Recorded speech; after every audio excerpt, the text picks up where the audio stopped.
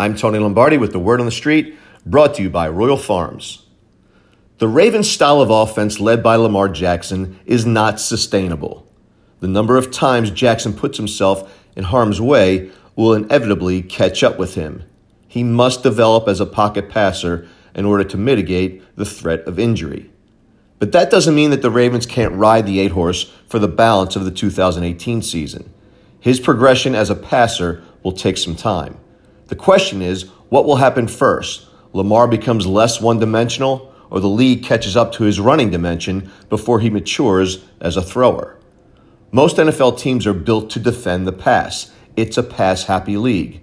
The Ravens, with Jackson, are an exception to the norm. They're an orange in a world of apples and a schematic nightmare for defensive coordinators league-wide.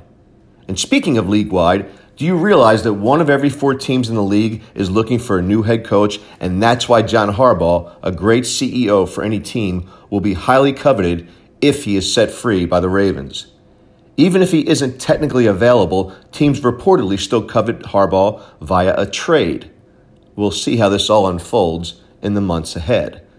Meanwhile, rumors have surfaced that one factor that may sway Harbaugh to move on is a poor relationship with GM-in-waiting Eric DeCosta.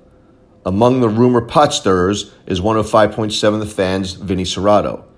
Without making it personal, without going into details, I can categorically declare that Cerrato and those like him who try to perpetuate such tabloid gossip are wrong, dead wrong. They are simply exploiting these two men by shelling out clickbait for ratings and/or web traffic. How shameful. It's a non-story. Trust me, I know these things. I'm Tony Lombardi.